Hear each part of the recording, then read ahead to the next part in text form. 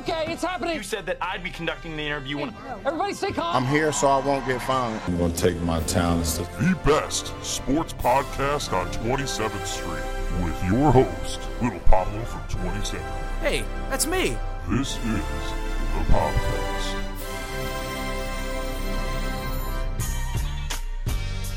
Good morning, good evening, good afternoon. I know I mixed up that order, but you get the picture. Thank you so much, everybody, for listening to another great installment of the podcast. Welcome once again to this great episode. I know last week we tried recording an episode with my great guest who is back this week. We're trying to get a full episode, of course, some minor technical difficulties, but nonetheless, he is back. He is awesome. And I want to give him a much more introduction than I did last time because I know I fumbled it a little bit come last week. So this man is currently the staff writer at The Athletic for the Green Bay Packers. He also has an incredible background working alongside, I got to work alongside with him at Eagle News International, covering NBA games, covering the NCAA Men's Final Four. He got to cover one before me too, and on top of that, he is just a super, super great guy. Ladies and gentlemen, one of my great friends, Josh Tolentino. Josh, how's it going, man? Wow, Pablo, thank you so much for that introduction, man. You should get up man, if the stuff at WEK doesn't work out, you definitely got to check out a side gig as a wedding hype man, because that was great. Good to be here, man. It's a busy day. There we go. And so, yeah, I knew we wanted to talk a little earlier. We wanted to, and we had to push this back a little bit. No worries at all, of course, on that. Josh, why has it been a busy day for you? Man, I mean, well, today, Tuesday, we're recording this, was the NFL trade deadline, obviously. And the Packers, it's just they're not having the season they were expected to have. They're sitting at 3-1 in the NFC North. And, that kind of sounds pretty bad, but the state of the NFC North, you look at the teams, they're all basically within a game of each other. So, getting that playoff spot is definitely still within reach, but they had to make some moves. And, Ty Montgomery made headlines on Sunday. They're in such a close game in Los Angeles. I'm sure many of our listeners were able to catch that game, if not the highlights, and they see Ty Montgomery fumble basically their last chance at winning that game. It's the final score 29-27, and the Packers they get a kickoff with I think just over 2 minutes left. Man, Ty Montgomery fumbles. He should have just stayed in the end zone. Instead he returns it. He fumbles it. Aaron Rodgers doesn't get the ball back, and if Aaron Rodgers gets the ball back, they're likely driving that field. And the Packers traded him today along with safety Clinton Dix. So just a couple of moves in the NFL, but the Packers definitely made some noise with those two. And you're absolutely right, Josh, especially with how the NFC North has been.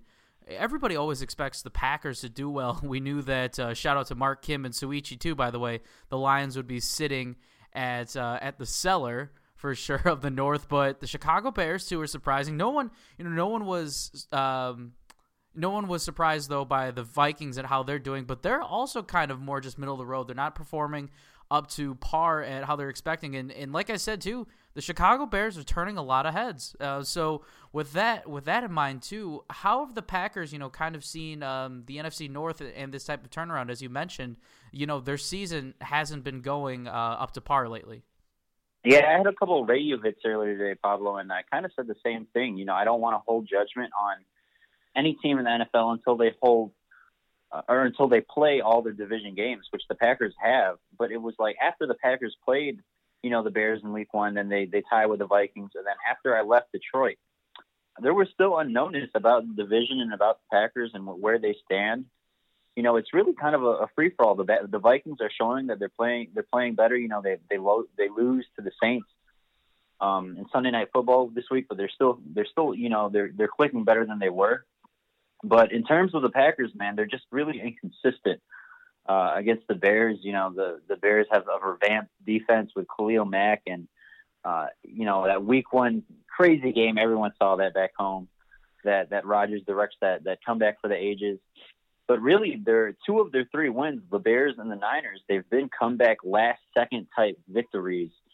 And, they've played tight with these other teams like the Vikings, and it's just they're kind of playing up and down to their competition. Really, they played basically the best team in the NFL last week, the best team in the NFL, the only undefeated team in the league, 8-0, the Rams, and they basically beat them the entire game. They're leading basically the entire game and kind of throw it away at the end, throw away a chance to come back, and the road doesn't get any easier for them with the Patriots. They're traveling to New England this weekend. And that's going to be a crazy one. Not only is this going to be a matchup, of course, just namesake-wise, but you do have two of potentially, at least Josh from our generation for sure, two of the best quarterbacks of all time that we've gotten to see. Of course, you got to think about Peyton Manning. You also got to put Drew Brees in that conversation too. But Aaron Rodgers and Tom Brady, this is going to be a match of the century. So what is it that Green Bay is should really focus on come playing against the New England Patriots? Yeah, I know you say, two of our generation, but I mean, really, they're generational quarterbacks. When you talk about Tom Brady and when you talk about Aaron Rodgers, they are the GOATs, and I know we just had Drew Brees break, a pretty historic record, and he was just on Sunday Night Football last week. But these two are the GOATs, and it's going to be a great matchup. And honestly, when it comes to the Packers, they just have to concentrate on themselves. They can line up, and this is really a team motto. And one of the few teams in the NFL who play like this in practice. Of course, they practice for their opponent, and they study their opponent. They watch film. But a lot of the Packers' game plan is self-scout. They concentrate on themselves. If Aaron Rodgers and his receivers and along with the defense on all cylinders, if they're clicking, that's really all they're concerned about. It doesn't matter if they're facing Brady. It doesn't matter if they're facing Trubisky. If they can take care of what is in their game plan, that's really their biggest concern all week. And I know Tom Brady is obviously a very, very dangerous opponent. One of, like what we said, the quarterback doesn't come around too often. But if the defense can hone in on their responsibilities and their task, and Rodgers click with his receivers, he's got all his weapons back, then the Packers, I think, will be fine. Now, Josh, you know what? I will go back on the comment too. It is very fair to say that Aaron Rodgers and Tom Brady should be in the conversation of the GOATs, not even just from our generation, but in football history, especially with the versatility that Aaron Rodgers brings, the success that Tom Brady has. And the big thing that and really caught the public eye was the advertisement spot for this upcoming Sunday Night Football game. It featured a nice little piece on both of those quarterbacks told by a man, I think if you're familiar with this name, Josh, by the name of Michael Jordan. And I want to say he, led the Chicago Bulls, our hometown team, to 6 championships, and also is in a conversation of the GOAT. Now, to kind of give a little bit more background of this commercial. MJ is the GOAT, Pablo. Okay. So it looks like we've already gotten into this conversation. When it comes to basketball, he's the GOAT. There we go. So, all right. Well, you heard that hot take from Josh Tolentino. We can talk about this a little bit more, but to give everybody a little bit more of a background, if you haven't seen this commercial, please go ahead and do so. It has a really great feature with Michael Jordan just kind of leading up, talking about the conversation of the GOAT, which is an acronym of the greatest of all time, just to fill that gap as well. And you kind of think that he's talking about the debate about himself and LeBron James in more of a subtle sense. However, it transitions right into 2 shots of Tom Brady and Aaron Rodgers, which I think it's well done. It's a really well done commercial.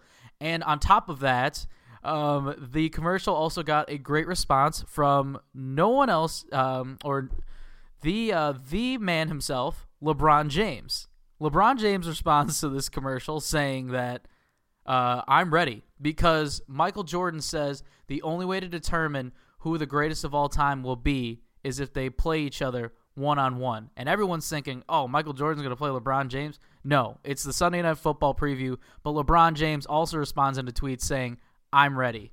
So, Josh, I mean, you've already got your answer. Michael Jordan's the GOAT?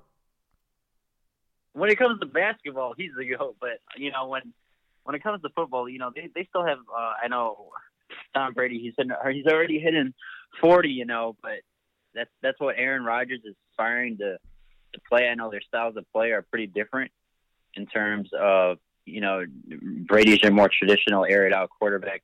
Rodgers obviously can throw it too, but he loves to create off schedule, and that's really where a lot of his success is from, man. But I mean, it's really going to be a great matchup, and this is what the NFL lives for. They're turning into a quarterback league, and not just that, but they love high-powered offensive scores. You know, they don't like seeing those low-type scoring games. It's all about the offense now.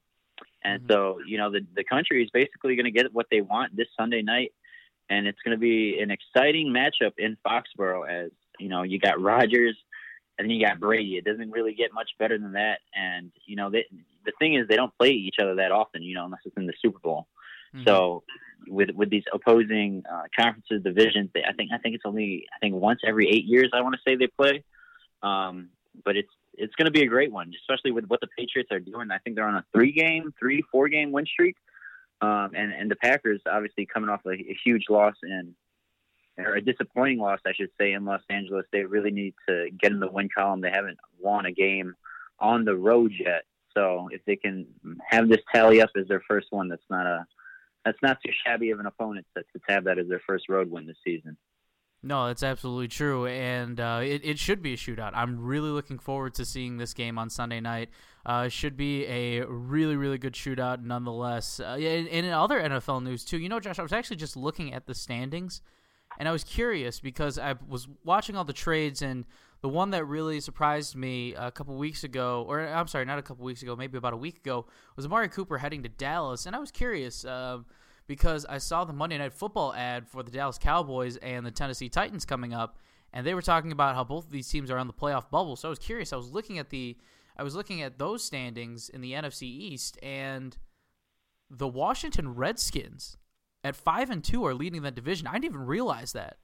And then you've got the defending Super Bowl champions. The Redskins, they're an opponent that the Packers, that was, you know, when you looked at the Redskins and you looked at kind of the make of the team, you know, they got Alex Smith and they have some weapons, but you really weren't tabbing them as to be a success this season, especially with what Philly was coming off last year and just the Philly special, them winning the Super Bowl, that everyone really tabbed that division as Phillies.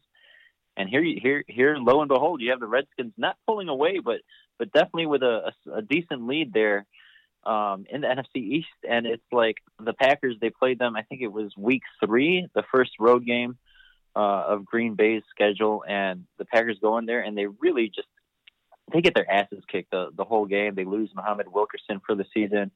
Not just that, they suffered like 3 or 4 injuries to big name guys.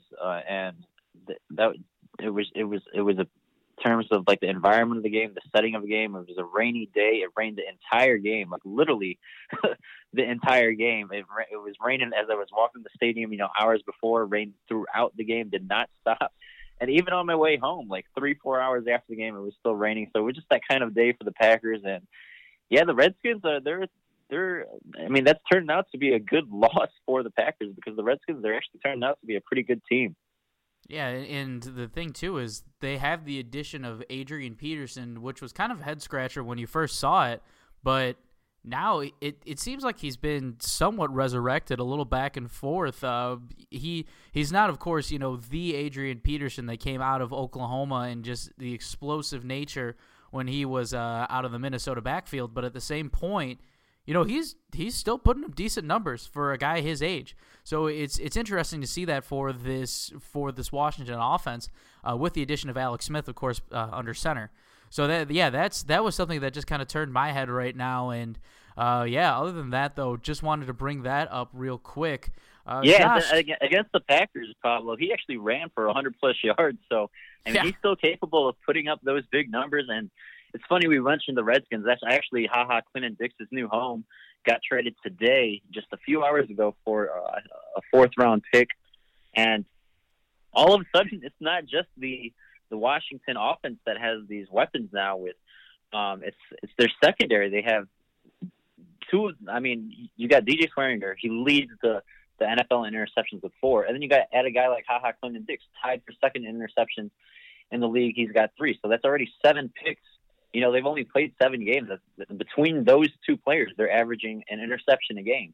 So you definitely had to keep tabs on the Redskins moving forward, just on both sides of the ball. And we can't downplay though the move that the Philadelphia Eagles put together though today, getting Golden Tate as one of the wideouts. That should be a big one. I'm not sure if it's going to make a crazy big impact, but nonetheless, it's still going to make an impact for this Philadelphia offense. It really needs to get things going. I think Carson Wentz coming back, he's dealt with a little bit of, not injuries, but, just some complications a little bit here and there. Of course, you come back from an ACL tear. You're still trying to get used to things. And I think right now Philadelphia is still going through a little bit of that process. I don't think that they are going to be in as much of a rut, though, as they seem right now. I think they're still going to get things going together. But the addition of Golden Tate should be really good. Josh, off the cuff, what are you thinking on off of that? Yeah, I think that's a very solid addition for them. You look at the offense. They lost some pieces via the offseason. They lose Trey Burton to Chicago, and Alshon Jeffrey. Man, it's just kind of he hasn't fallen off, but he's definitely had a slow start to the year. I know he was hampered with injuries, so this definitely helps them in terms of stock at receiver. And I really like what you said. Both Alshon and Carson, they've just been off the slow starts. We're coming back from some pretty serious injuries. And, what is their record again? Are they at 4-4? They're at 4-4, yes. Yeah, and I mean, you just look at that, and it's kind of like, it's kind of like the Super Bowl blues, like the hangover type. It kind of reminds me after, the Cavs win the title after they, make a historic comeback and, they defeat the Warriors. The season after, I forgot what it was, but they went off to an extremely terrible start. And LeBron was like, man, we got to get off party mode and we just have to refocus. And I feel like that's where the Eagles are, and I think they'll be able to get it together and hopefully make that a competitive division there with the Redskins. And transitioning to other sports too, with teams that tried to get out of the party mode right away. There was a lot of criticism of the Cubs right after they won the World Series in 2016. There was some criticism last year in 2017 if they were too much in party mode basically, and the Houston Astros were asked this year. I want to say it was Dallas Keuchel that was asked if they were still in the quote unquote playoff hangover mode, and he actually said, "We're not the Cubs." That's all he had to say for the Houston Astros coming back into this past season. Transitioning over to that though too, Josh. I know we had some World Series talk in the episode that we previously planned out, but now the World Series is over. And guess what? The Boston Red Sox are the World Series champions. Yeah, I mean, that was pretty much inevitable. I know your beloved Dodgers, you were hoping for them to maybe pull out some type of, I don't want to say comeback because it was never really competitive, Pablo. But wow. Just tell me. Yeah, I mean, just tell me how you really feel. The Red Sox deserve it, and they're a likable. Everyone's stealing signs nowadays, but you look at the make of the team, the chemistry of the team. They're a likable group of guys, and shout out to June Lee, our friend over at Bleacher Report via AAJ Sports Task Force. He was able to cover the entire World Series and cover his hometown team. And I know that must have been an emotional moment for him, but there really was no team in the postseason, I think, that could have beaten the Red Sox. You just saw how dominant they were on really all phases of the game. Offense, their pitching was stellar, and when you got plays like Andrew Benintendi diving to make those game-ending type catches, that's hard to go against. And the Red Sox really, I think, showed they deserved it this year. The Cubs definitely did not deserve anything. Their offense they couldn't hit anything this year, man, especially when it mattered. Oh my goodness, yeah. So you not the killer bees too in the Boston offense. You got Benintendi, Mookie Betts, and Jackie Bradley Jr., but none of those guys came out with the World Series MVP. Instead, a guy that not too many people expected out of, Steven Pearce. Steven Pearce being the World Series MVP, a guy who was paid to play on a different team. The Toronto Blue Jays paid the Boston Red Sox to take on his contract, and lo and behold, now he's got the last laugh. He's the World Series MVP. Yeah, not just that. I'm a big I grew up reading a lot of magazines, a lot of newspapers, and he's the Sports Illustrated. He's their next week's cover or this week's cover, and I saw a tease of that. So I mean, that's one. Every time a team wins a World Series or wins the NBA championship, whatever sport, the Super Bowl, one of the best moments are always the hours that follows of them holding up the cover of, their local hometown paper or the Sports Illustrated cover for that next week, for that day. That's kind of one thing that I miss about being at a paper working for The Athletic. It's obviously all digital now, but you look at, man, Steve Pearson. He's going to be able to pick up that Sports Illustrated, and he's a new cover boy, and that's always an exciting feat to be able to have that on your resume per se. Oh yeah, that's a sweet one for sure. And like I said, I'm almost certain that Steve Pearce has the last laugh. So yeah, jumping into a bunch of different sports right now. So the reason why, though, too, of course, when I was talking with Josh about this episode in particular, I actually really wanted to do an NBA episode when I was talking to him, even though, oddly enough, Josh is a staff writer for the Green Bay Packers at The Athletic. I wanted to do an NBA episode, and he's like, well, hang on, dude. We got a lot of sports going on here. Oh, no, we could talk basketball all day, my friend. You obviously know that's my favorite sport to play, to just be watching, so we can talk basketball any day. There we go. Well, of course, so we got a little bit of our football. We got a little bit of football, got a little baseball. Now let's jump into it. The NBA season's starting. It's looking great. Hopefully, by the time I post this episode too, this statement will still be true. The Milwaukee Bucks are the last team that remains undefeated in this NBA season. With Giannis Antetokounmpo, and let me say that again, Giannis Antetokounmpo, my MVP this season, which I'm totally going for. They're undefeated still, Josh, and that looks pretty sweet for Milwaukee fans for sure. Yeah, and it's funny, just the Bucks, man. It's I obviously have to pay somewhat attention to them, living up here in Wisconsin, the road, and I don't really see it as surprising that they have a really good make of a team, and Giannis has been a star in the making this entire time, and now he's living out basically. You want to tab it. I know he's your MVP, but an MVP type year, and man, I was just looking at the stats the other day. And not only is he up there in points, he's like averaging almost like freaking 15 rebounds a game. My goodness. It's like, how do you stop that, man? Like that's insane. Oh, that is he legitimately is just unstoppable. You know what I'm really excited for is when his brothers start coming into the league too. Costas, who signed a 2-way contract after he was drafted by the Dallas Mavericks. So he'll be splitting time with their G League team and also be playing with Dallas as well. I'm super excited for him because he's also as athletic. I want to say he right off the bat is a little bit. Now I can't really say that he's a better scorer, but in terms of when Giannis came into the league versus Costas, he's a little bit more of a score first type of thing. But Giannis has just developed into such an incredible. He already was such a great athlete, and now he's becoming a great all around. He can almost He can play all 5 positions, really, if we look at it that way. He's a great ball handler. He can drive. He's strong. He can shoot. I think he's still working a little bit on the outside perimeter jump shot, but at the same point, he is a phenomenal player all around, and he is putting up some phenomenal numbers too, like I said. And like you said, Josh, actually, that he's putting up some great numbers, averaging about, you say 15 rebounds a game right now? Yeah, and, we talk about, man, it's so exciting if you're an NBA fan right now. Everyone talks about how the Warriors are dominating, which, by the way, Klay Thompson, 14 3-pointers against the Chicago Bulls. Oh, my God. We'll talk about that some more. You talk about in a day and age where, the Warriors are dominating and super teams and all that. But you look at the East, and it is going to be the first time in a very, very long time that a team that does not have LeBron James will win the East, will come out and compete for an NBA title. And that's kind of really exciting, just knowing that.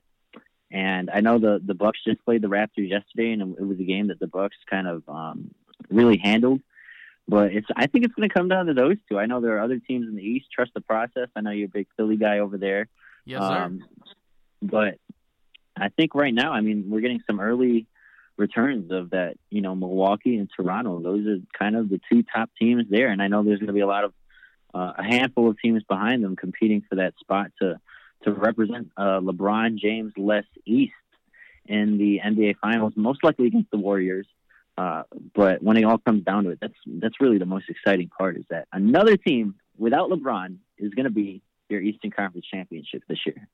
And speaking of teams without LeBron, his former team, the Cleveland Cavaliers, just announcing, too, that they are firing Tyronn Lue as the head coach, which, you know, there's a lot of jokes on, especially on Twitter, saying that this was, quote, his first year actually as the head coach, you know, with that joke being that LeBron James basically was a coach, which, I mean, let's just say that it really looked like he was. He was controlling. He basically had 100% of that say, and Tyronn Lue was just, you know, the guy sitting in that head coach spot. Reason being, too, I want to say that there were some issues, too, especially with J.R. Smith, with Kyle Korver potentially being told that, hey, you guys are going to be taking on a different role. They didn't like that, and there was a little bit of a dispute, once again, with Dan Gilbert and some things going back and forth, and now they don't have a head coach. Yeah, and it's funny that you brought up the Twitter jokes and everything, and you know, I love the internet. I know it can get dangerous at sometimes with the crazy things people say, but I forgot what meme it was. But they're like, today is a bad day to be named Ty. And they were referencing, obviously, Ty Lue, what we were just talking about.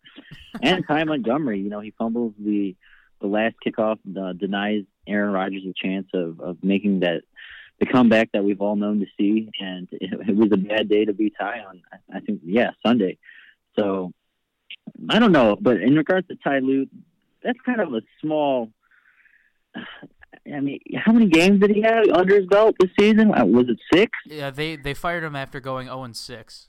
Yeah, I mean, you got to give a guy more slack than that. So there's more issues in that, and then I think one of the positives of the situation, you know, obviously a very negative situation. Even on that degree, you know, you never want to see anyone lose their job because you just think about how that affects you personally. But you look at LeBron James, and not just him, but, you know, other of his Ty Lue's former players, and they come out, they make posts on Instagram, they make posts on Twitter, and they show their support. But I can imagine Cleveland's going to be in the cellar for a while now without LeBron. Yep, absolutely, and it's an interesting time being a Cleveland Cavalier fan for sure. Let's move on over to the West, Josh. Lakers are 2-5 right now. I know LeBron has said too that no one wants to see LeBron when his patience gets tested. I know we were talking about that too. You mentioned it a little bit when Cleveland had that celebration when they beat Golden State in 7 games on the road to bring home that championship, and they had a little bit of that NBA Finals championship hangover come next season, and that tested LeBron's patience for sure. I'm sure last year too in Game 1 of the NBA Finals with that controversial J.R. Smith play, and I'm not sure if it was official that LeBron ended up breaking his hand because he punched the whiteboard, but I'm sure you don't want to upset LeBron James. Right now, the Lakers are looking so-so at 2-5, and all eyes, I think, are pretty much on them in the Western Conference. We'll get to the Golden State Warriors in a second of that amazing performance, but Josh, I want to talk about this real quick. I was just looking at the standings. Number 2 in the Western Conference, the Denver Nuggets. They are sitting at number 2 right now. Yeah, and I mean, they've really, really performed well at home. They're still undefeated at home. And, you know, I got to plug the old Illinois State alum. You know, my connections there, Katie Winge, one of our another media head. She's the regional reporter at their Fox station, covers the Denver Nuggets for Altitude TV. It's her first year on the job.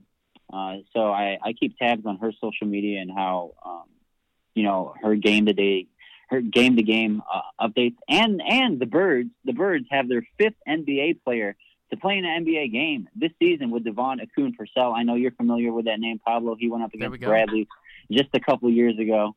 And so there are Bird connections up there in Denver. But back to the real show. Man, the Nuggets are really a surprising team, and they're getting it done at home, which is where you got to win your games. And, you know, with that formula, I can see them staying up there. I mean, I could obviously throughout the season, you're going to drop some games, but with the sustained success they have, I mean, with Jamal Murray, they have a lot of pieces. That's a good team. And if they can continue that, I imagine them being like a top 5 team in the West. I mean, finishing 5-4 in the West. Do you think that's imaginable? Oh, absolutely, and you took the words right out of my mouth too with Jamal Murray and Nikola Jokic. We can't forget about the Joker. He is just a force to be reckoned with down low. He can score left and right, go perfect from the field, and he's just such a big body. It's so hard to contain him defensively that he could just get to the cup super easily. So that's another guy too that I want to point out. But yeah, Jamal Murray is also taking off on another level. So that combination with those two guys is incredible. So but yeah, it's great to see the Denver Nuggets. Great to see some local shout outs too for you, Josh. It really is amazing to get to hear those connections as well. By the way, everybody, Josh pretty much knows just about everybody, it seems like. Any corner I go, wherever I talk about, hey, my friend who writes for The Athletic at Green Bay, or somebody that mentions ISU, somebody that does this, they're like, wait, Josh Tolentino? My goodness, Josh, who don't you know is the better question out here. You've got a connection just about everywhere, it seems like. Oh, stop playing it off, Pablo. I think it's that all just goes back to I think your past podcast with James Coe. It's all about just pushing forward, man, and really making the most out of all your situations, and even in the worst and most negative situations, just continue to push through, because this business and what we do, it's a tough industry. You're seeing people get cut off, laid off, left and right, and just the lack of opportunity that's really out there in terms of what we want to do. When you think about this industry, not just journalism, but specifically with sports, we get to cover sports for a living, man, and that's just a blessing in itself. And it's not like we have, and no knock on, these people that are working 9-to-5 cubicle desk jobs, but it's not like we're sitting in an office all day. We're out on the field. We're in the press box. We're doing this thing that we loved growing up, that we love playing in, even up to this day. And just got to be consistent, man. And I'm super, super proud of you. I know we didn't spend too much time talking about this because we did on our last, failed episode. But man, I'm happy for you, man. WEK, Central Illinois. That's a great station, and I couldn't be more pumped for you, man. How have the first couple of weeks been down there? Yeah, it's been a whirlwind these last couple of weeks. So this actually I just finished my first week. Today's my first off day, so on Tuesday, or Tuesdays and Wednesdays are considered my Saturdays and Sundays, which is really weird to think about right now because technically I am a sports reporter, and I will actually be starting on weekends. By the way, actually, Thursday is the first day we go live, so we do this show called Prep Rally, and it's for high school football teams getting ready. Actually, I think we covered high school soccer last week on the Prep Rally show, but it's for local Central Illinois teams getting ready. We're going out to Tri-Valley this Thursday, and I'm doing a couple live interviews, live shots out there, so that'll be really cool. That's going to be the first one, so getting excited for that. But I want to say, too, thank you so much for everything that you said, Josh, too. It really does mean a lot, and I know we talked about this, too, in the last episode that didn't get to make it onto the airwaves just yet, but Josh really did helped me get to this point, especially with the pass that we did with Eagle News International, getting to cover a lot of the NBA games, kind of taking on the producer role, switching to on-air with both of us going back and forth, and yeah. Oh, that's a big thing. Pablo, we got to issue a correction. It wasn't back and forth. I did the first couple games of the season, and then we added you on, and then it was, I think, our second or third game together, and up until then, you were recording everything. You were shooting everything. You were taking all the pictures. And then you're like, hey, could I get on cam for one of these? And I said, by all means. And dude, after that, literally you took off with it, and I think you did every single game after that. And you really made the most of it, man. It's all on you, and super proud of you, and you definitely deserved it. So I'm glad that able to play just a small role in your success now, and I know you're going to kill it down there, dude. Thanks, man. I really, really appreciate that. And Josh, you're also killing it. Josh, once again, everybody, I don't want to take the spotlight away from him too, because Josh is just doing even bigger things out there. Like I said, writing for The Athletic, a really great new platform for online digital sports journalism, adding some heavy hitters, Ken Rosenthal, bunch of different guys. I want to say Peter Gammons is part of that team too. If I'm not mistaken? Yes, sir. We got really an all-star lineup when you look up and down the board. The football, you got Glazer. Basketball, we got our boy Shams. It's just oh wait, you guys have Glazer? Yeah. Yep. Oh my goodness. Yeah, Glazer, Lindsey Jones, when Josh it comes to basketball, Tolentino. obviously, Shams. Yeah. If you want to throw the name out there, definitely still making my trying to You've got the blue foot check up mark here. though, dude. You've got it. You're gonna get that blue check mark one day. One day soon, I should add that. Well, we'll see. Maybe I'll put in the application process in a little bit. Cool. All right. Well, yeah, no, that's awesome, man, though. But, hey, like I said, though, thank you so much for everything. Josh, once again, really great friend of mine, of course, and helping me kind of get to this point. Josh, we talk about our paths and how we kind of get to different things. And James also put it out, too, a couple weeks ago when he was on the episode, is that the path for everybody, especially in this industry, there's not one single way to get to whatever your dream job is in this industry. You got to go through different hoops and all that, and before you know it, you're there. But you got to put in some different type of works in here and there. So I want to ask you, Josh, in terms of just developing this passion, how did you kind of discover that this is the industry that you wanted to go into? Honestly, man, I know we plug AAJ a lot, and I know you do specifically from listening to your past podcasts. But really, in junior college and everything that I was doing, I knew I liked newspapers, and I joined the student newspaper there at College of DuPage, our local community college, played basketball there.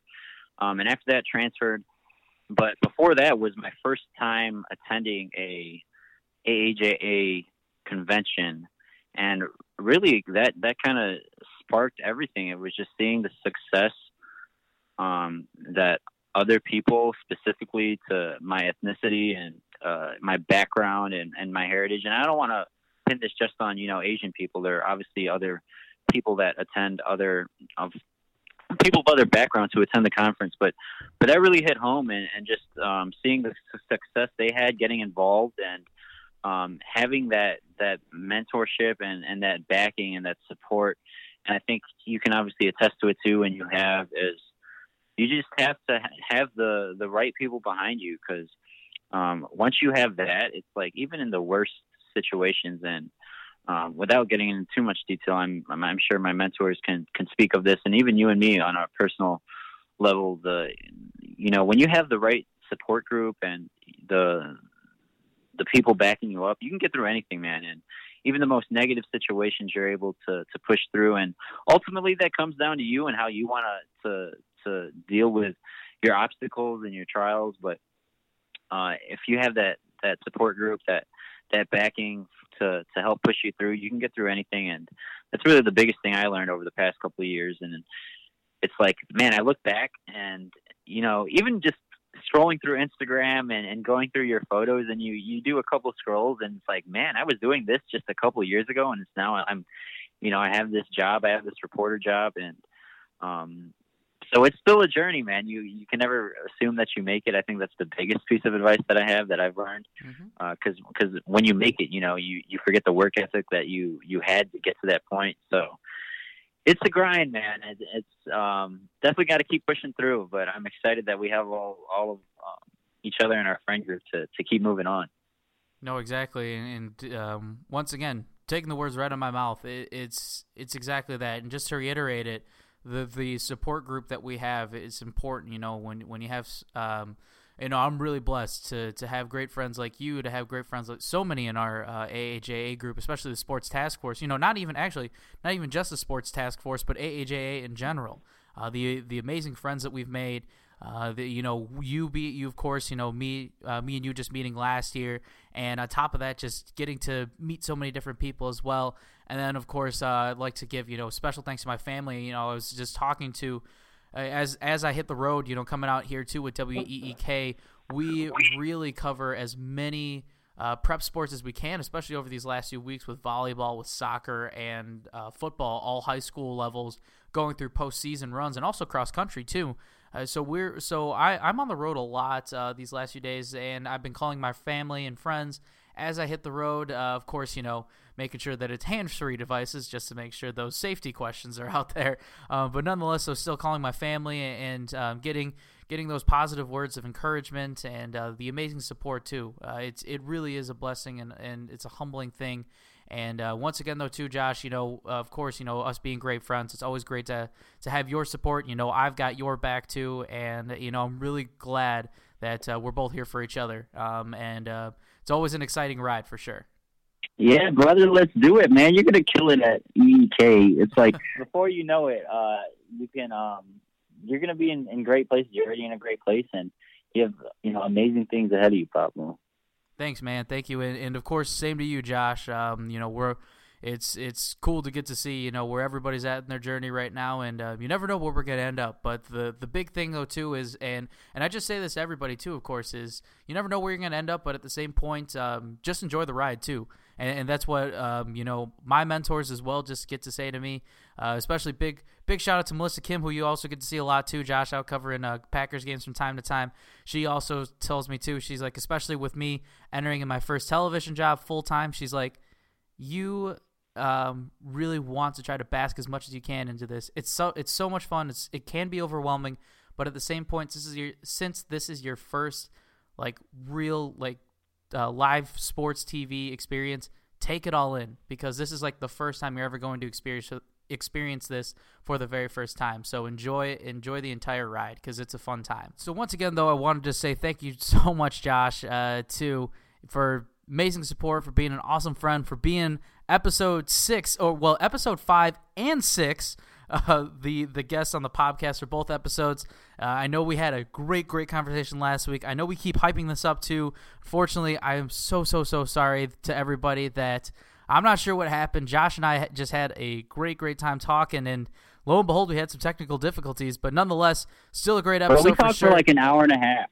We basically did. We talked for an hour and a half, so we'll cut it off a little shorter here. But other than that, though, too. Oh wait, we didn't even get to this real quick, Josh. We didn't even get to cover this game, and usually we loved it, especially last year when we got to see the Golden State Warriors and watching Steph Curry and how excited everybody was. I've never seen a stadium get that full for a pregame shoot-around until we went to see the Bulls, or when we were covering the Bulls and the Warriors. Everybody was just there to see Golden State, and Steph Curry put on a show during pregame. Steph, man, it's insane what the Warriors are doing. I forgot, I'm forgetting the exact numbers, but I just saw a tweet last night. I want to say Durant went off for 50-something last week. Steph went off Steph and Clay combined for 70-plus points within that week, and then Steph went off again, and then Klay Thompson. Oh my gosh, it's just it's a daily thing, and all this happened within a week, and the Warriors are just there's haters out there about super teams, and this is going to get boring to watch because they're dominating the NBA. But when you see how fluid their offense is, and it's not just that, their defense, they play some pretty good defense too. It's fun to watch, and it's fun to emulate on the court. And the Warriors are going to be very successful for a long time. And let's keep in mind too, this is with an injured Boogie Cousins. Yeah, this is without Boogie. This is without Boogie, the guy that the team just received so much flack for. Actually, if anything, it was more a Boogie that received flack for this move, but it is what it is at the end of the day. I'm going to be excited to see him when he hits that court with this team for sure. But yeah, 14 threes. And did you see what the score was at halftime? It was 92-50. They had 92 points. It was 92-50 at halftime. I remember I was coming back from teams don't even average 92 points in a game. I have a hard time doing that in 2K. That's for sure. And here are the Golden State Warriors putting up video game numbers in this game, especially once again, as we say the specific number, Klay Thompson with 14 threes, an NBA record in a single game. Which broke, by the way, his own teammate's record, Steph Curry. So it's when he gets to, number 11, number 12, number 13, it's does Steph keep rooting for him or no? They were all fun and games last night, and that was crazy. 52 points, 14 three-pointers, and he was wearing a headband. Yes, and he did say, too, when people are asking him about the headband, he channeled his favorite movie Jackie character. Moon! Yes, sir. Yes, sir. Jackie Moon of the Flint Tropics, baby. The best team best team out there in the ABA, or I think they were in the ABA or something like that, wasn't it? Or Yep. Yep, the ABA. Oh man, semi-pro. What and a he's only movie. 28 years old.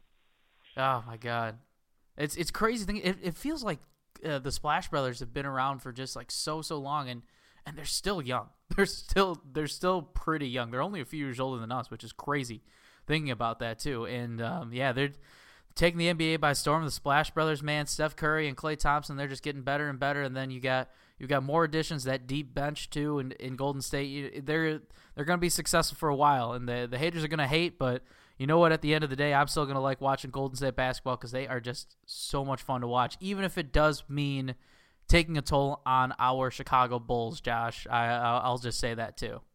Bring out the tanks, baby. That's they lose. Man, who are they down right now? Chris Dunn, Lauri Markkanen, Markkanen, and Bobby Portis, and BP. So I mean, and I know Zach LaVine is top 5 in the NBA right now in scoring, I think. But I mean, teams are really starting to hone in on him, and now it's like the Bulls are down 3 of their top 4 weapons, and you want to label them as their own team superstars, and it's like, what do the Bulls do now? Do they compete for that 8th, 7th playoff spot, or is it a rebuilding year? And I know the NBA is trying to counter all the tanking and everything, but they're still in rebuild mode, and eventually they'll be out of, not the cellar, but they'll be able to compete again. But for now, I think the Warriors definitely have a hand on this whole NBA thing for at least a few years. Do the Bulls tank for Zion? That's the real question. Oh man, Zion. Who do you compare him to in today's NBA? I don't even know how. You see, here's the question that I want to. He's like a mix of a LeBron and a Russell Westbrook and a Mo Bamba. Oh my goodness, that's a hell of a combination right there. I wonder if he could be. I wonder if he would just be strictly the Monstars team, like LeBron and the Toon Squad. That part of the episode did make it onto the airwaves too last week, so that was good. But I wondered, maybe we could put Zion. It would be like similar to like how the Dream Team had Christian Laettner coming off the bench. So Zion could come off the bench for the Monstars maybe. But hey, maybe, or he could just be the guy that they get all the powers from. I don't know. Yeah, he's that's a great question. But I'm gonna leave the names that you put out there for the comparison, and just go with that. The thing, though, I want to see more with Zion is what his jump shot looks like. If he could become a better jump shooter, I think he's going to be dominant. He's really great on the defensive end, too.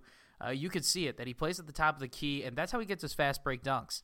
And, but other than that, though, I haven't gotten to see him play a whole lot. So that's super crazy, though, thinking college basketball, college hoops, man's right around the summer. Bradley's going to take the MVC. You heard it here first, too, folks, over ISU. Oh, that's a bold move, Pablo. Actually, ISU, they're playing their first exhibition game today against Lewis. Haven't been able to check out the score, but it'll be a interesting year in the Valley. Obviously, you got Loyola coming off a historic run to the Final Four, and really represented the Valley. It's like after they beat Illinois State in the MVC championship last year, that game I was at, and it's just between that, it's just, man, you see your hearts get broken, but then you see Loyola and Sister Jean go on a tear, and you just keep rooting for them. But back to the MVC, we're going to be rooting for the Birds and the Braves this year, and it's the Birds' year, Pablo. Let's just put it like that.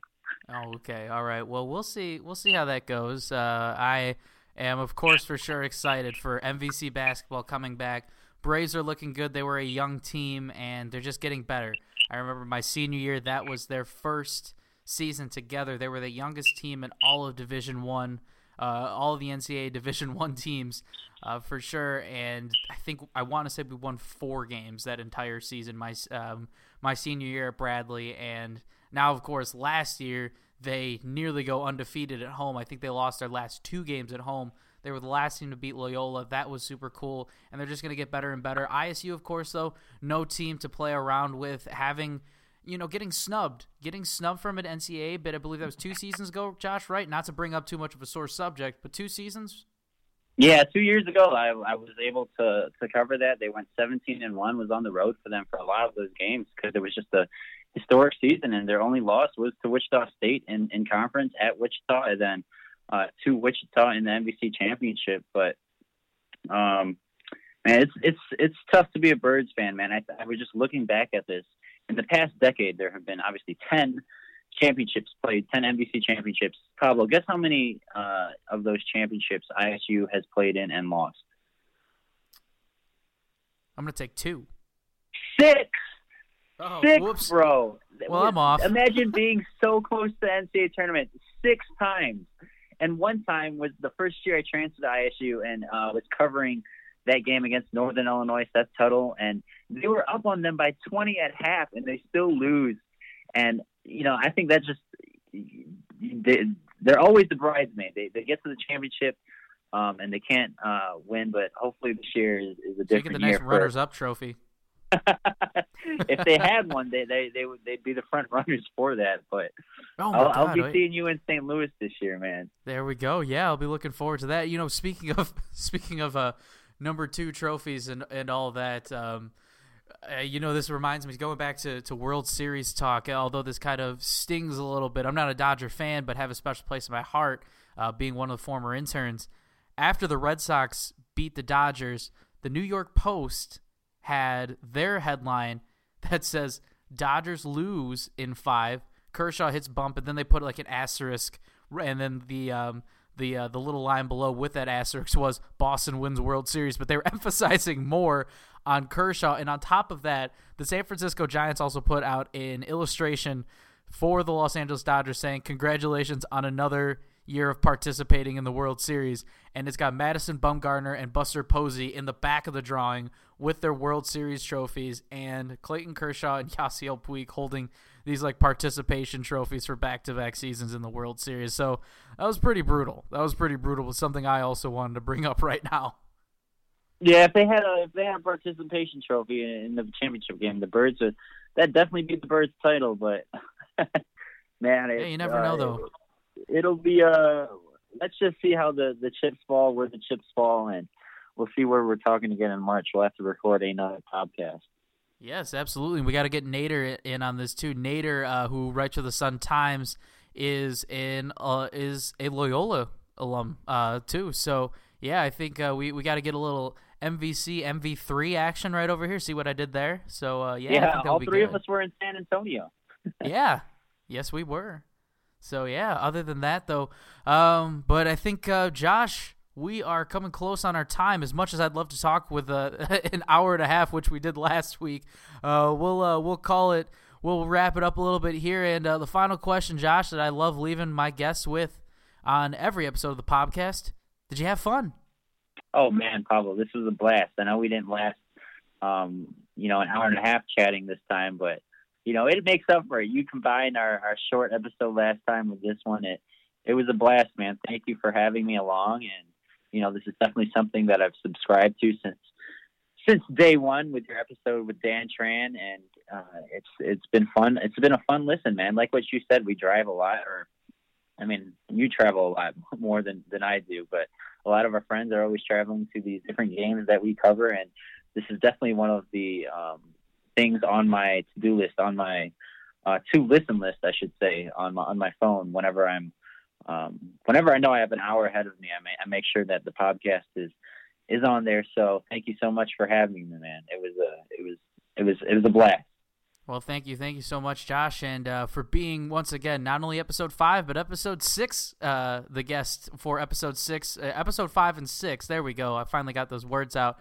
Thank you so much, Josh, for everything too. And is there anything else you'd like to say? Where you could give us the people your verified Twitter account? Where can we find you on social media, my dude? Yeah, man, perfect. I was just about to ask if I could get a little plug time. You can Hurry up, you got 20 seconds. No, you can find me on Twitter at JCT Sports. You can also obviously find my work there and my author page for The Athletic. And I know we chatted about this in the last part that was able, I think it got recorded, the Lane Taylor barbecue. Yes, it did. Yeah, but that was not my most recent story, obviously, where there's been game coverage and trade deadline news today, but was able to do a story on Lane Taylor, Packers starting left guard, and he opened his house to me, and we smoked barbecue for almost 20 hours. It was really good barbecue. It was some of the best food I've had up here, and was able to really tell his story and his background, and that's pinned to my Twitter page. But really appreciate Pablo, appreciate the follow, and appreciate the chance to get on here, man. It was fun, and I'm definitely going to be looking forward to listening to more. Well, thank you again, Josh, for everything. Thank you for, of course, being a great guest, coming on again after last week's a little bit of mishap. So thank you for transparency and all that, too, and coming on for another great episode of the podcast.